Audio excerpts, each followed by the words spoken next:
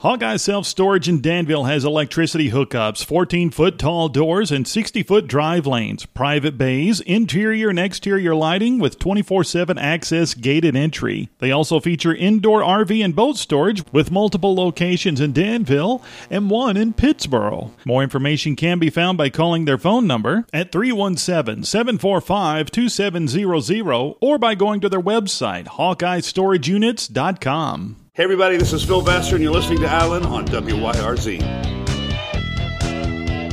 This is Sights and Sounds with Alan Kiger. Alan is a Hendricks County native that talks with your favorite entertainers. This is where Alan hangs out with music royalty. Sights and Sounds is sponsored by Hawkeye Storage in Danville. And now your host, Alan Kiger. What you're about to listen to is a special edition of Sights and Sounds. And before we hear the interview, how about I play a song from the band, Boogie Back to Texas. That's with Ray Benson and Asleep at the Wheel.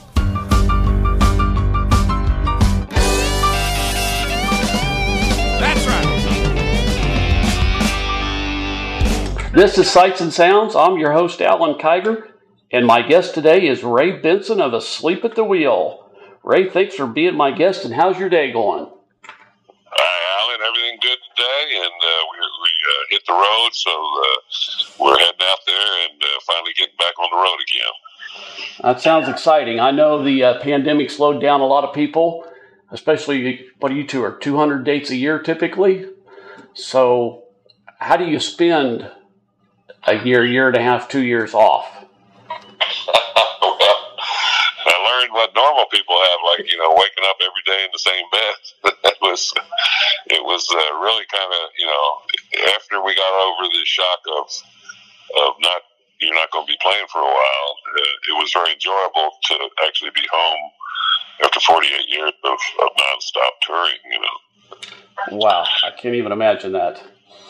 Well, yeah, it was different. I'd never unpacked this bag before, and all of a sudden, it was okay. So that part was good. No, it was very disconcerting because we didn't know whether it was going to ever come back or how it was going to come back. So I did a lot of songwriting, did some recording because the studio's in my house, and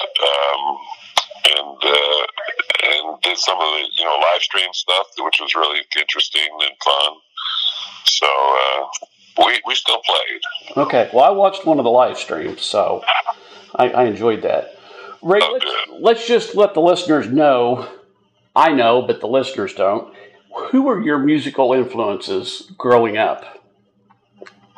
Well, growing up, the radio was my influence, and back in the 50s, of course, the radio, AM radio. This is, FM was still just getting going.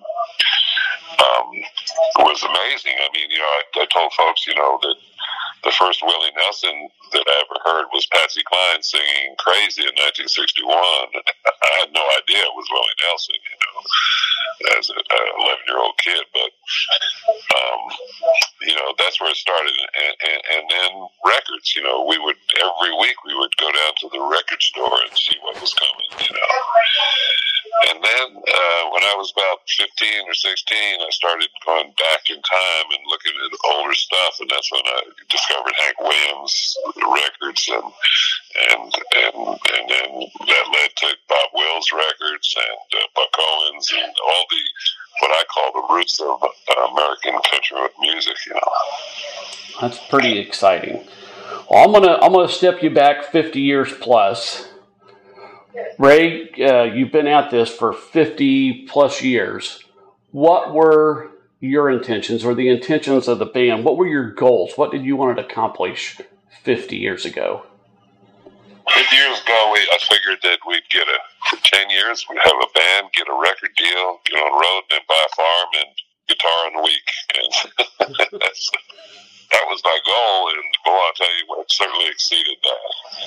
Yes, you have. That's 50. Most people don't stay at a regular job 50 years, much less being on the road and traveling town to town. And you've been all over the world touring. Yeah. Recently, you just put out a CD called Half 100 Years, and you've got many of your past band members on there. Tell the listeners a little bit about that. Yeah, well,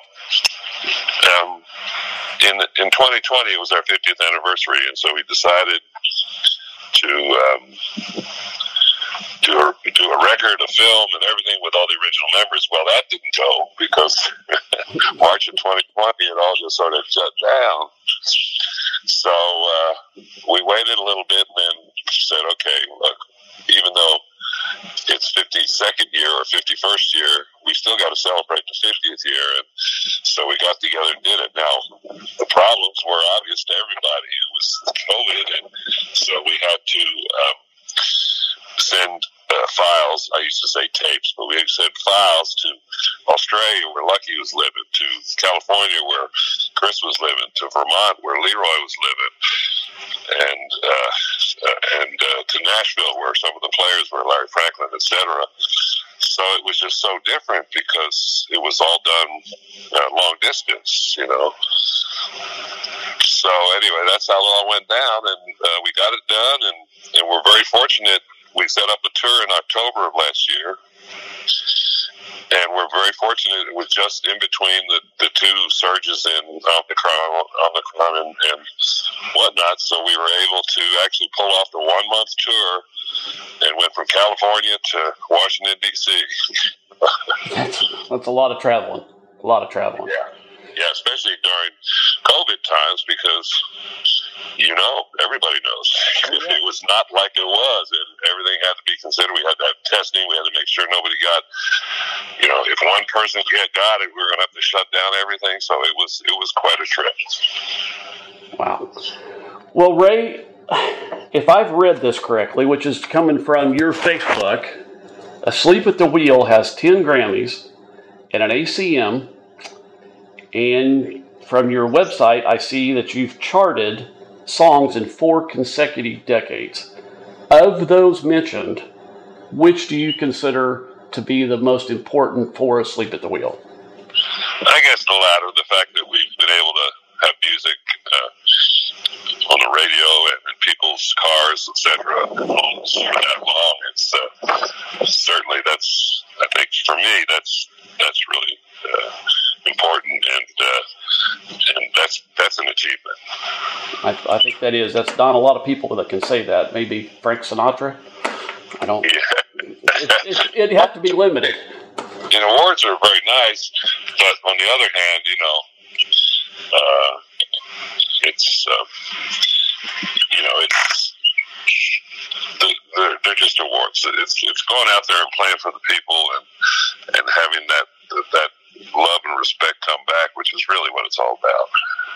How do you, after 50 plus years and 200 dates a year, how do you get up there? Does the music excite you so much, or is it the energy from the fans, or a combination of both that keeps you out there putting out that high level with the great sound night after night? Well, I love to play, and so that's the bottom line. And then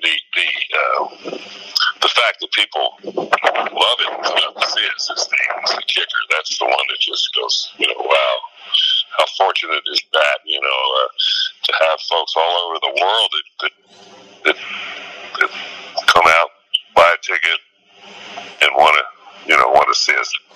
That to me is really what it is. And I love getting out and seeing the same people. I mean, I have people come up with their kids, and then 18 years later, these adults come and say, "There's a picture of you and me. You held me in your arms when I was a kid." I said, "That is just you can't buy that." You know? No, that is very neat. My dad tuned me into you many years ago and told me I couldn't go out running around on a Saturday night because we had to stay home and watch Austin City Limits. Oh, good. And I was pretty young, and that's when you guys caught my attention. So that's been many years ago. Yes, and you know, we started the Austin City Limits, me and my roommate. We did the first. Willie did the pilot, and then we did the first show, and it's turned into quite an institution, really. Well, I'm I'm going to talk about something that I read in the Let Your Love Flow: The Life and Times of the Bellamy Brothers. And I don't know if you've read this or remember this story, but see, I'll just read a little part of it, and you can kind of answer your answer to it, or it won't make sense to the listeners. You guys were in Czechoslovakia in the old days, before the wall came down. That's right. The Communist Party was the promoter of the show, part of the culture exchange. We were able to get the money up front in American currency, but when we got there, they wanted to film the show and shoot a TV show around it, which was an additional cost to them. So you guys had to negotiate that, but they didn't pay you in American currency. They paid you in check money. And they go on to proceed. They wind up buying some Mosier Crystal. I think Kathy Mattea was with you. And it says they boxed it all up and they shipped it here, shipped it to home for the TV show. And it says Ray Benson of Asleep at the Wheel and Kathy Mattea were with us, and they had to negotiate the same deal to do the TV show. So I think Kathy did some shopping. Not quite sure what she bought. And when we got to the airport, was kind of double staircase. They go up to the top. We got to the top, and Ray, who hasn't bothered going shopping, is standing at the top of the stairs, throwing the money like some evil dictator, and all the money's floating down, and the people are going crazy because it's literally raining. I think it was Coronas is what they called it at the airport. Do you remember that story? Absolutely. Yeah. I went out and bought a bunch of cut glass, same thing, for my mom, and I still had all this money, you know. And so I said, what am I going to do? I don't know. There was all these people, and I just started throwing them the money because they were all poor, you know, under the communist system. It was terrible, you know. And so, yes, I remember. I love the Bellamy brothers. They're good friends of mine. I haven't seen them for years because of what it is. But yes, and it also taught me a great lesson on why the communist system doesn't work. You know, because I still remember one of the musicians from Romania. I had a pick and I threw it on the ground because it wasn't any good, or I was doing something else. He said, "Can I have that pick?" And I thought, he wants a souvenir pick. No, he wanted a pick because picks were very expensive. And I asked him, "How much does a set of strings cost?" And he told me because I had to smuggle them in, because in the communist system, you just didn't go start a string factory. You know, the government had to do it. So it was a good lesson in free enterprise and how it allows people to be entrepreneurs. You know. Yeah, well, I love that story, and I know you've written a book. I bought it for my dad. I think the last time we saw you in Nashville. But we've been hunting it, and I didn't find it until late last night, so I did not get a chance to read it. Sometime I'll read it, and we'll do another interview down the road the next time you come back around this. Yeah, well, I'll tell you, it's coming out in paperback. They told me the other day, so we'll have a reason to go talk about it. Okay, that'll be perfect. Well, Ray, besides throwing money out in foreign countries, what are some charities that you like to support? Oh, well, I'm on the board of a lot of charities here. We helped start what's called the Health Alliance for Austin Musicians, which is an incredible charity that started with a number of people 10 or 12 years ago. And we provide health care, and then we have the Sims Foundation that provides mental health care for musicians in Austin, Texas. I'm very, very fortunate. I'm a board member of nonprofits here. The St. David's Foundation, which is a huge health granting organization. We do, last year $70 million worth of community health.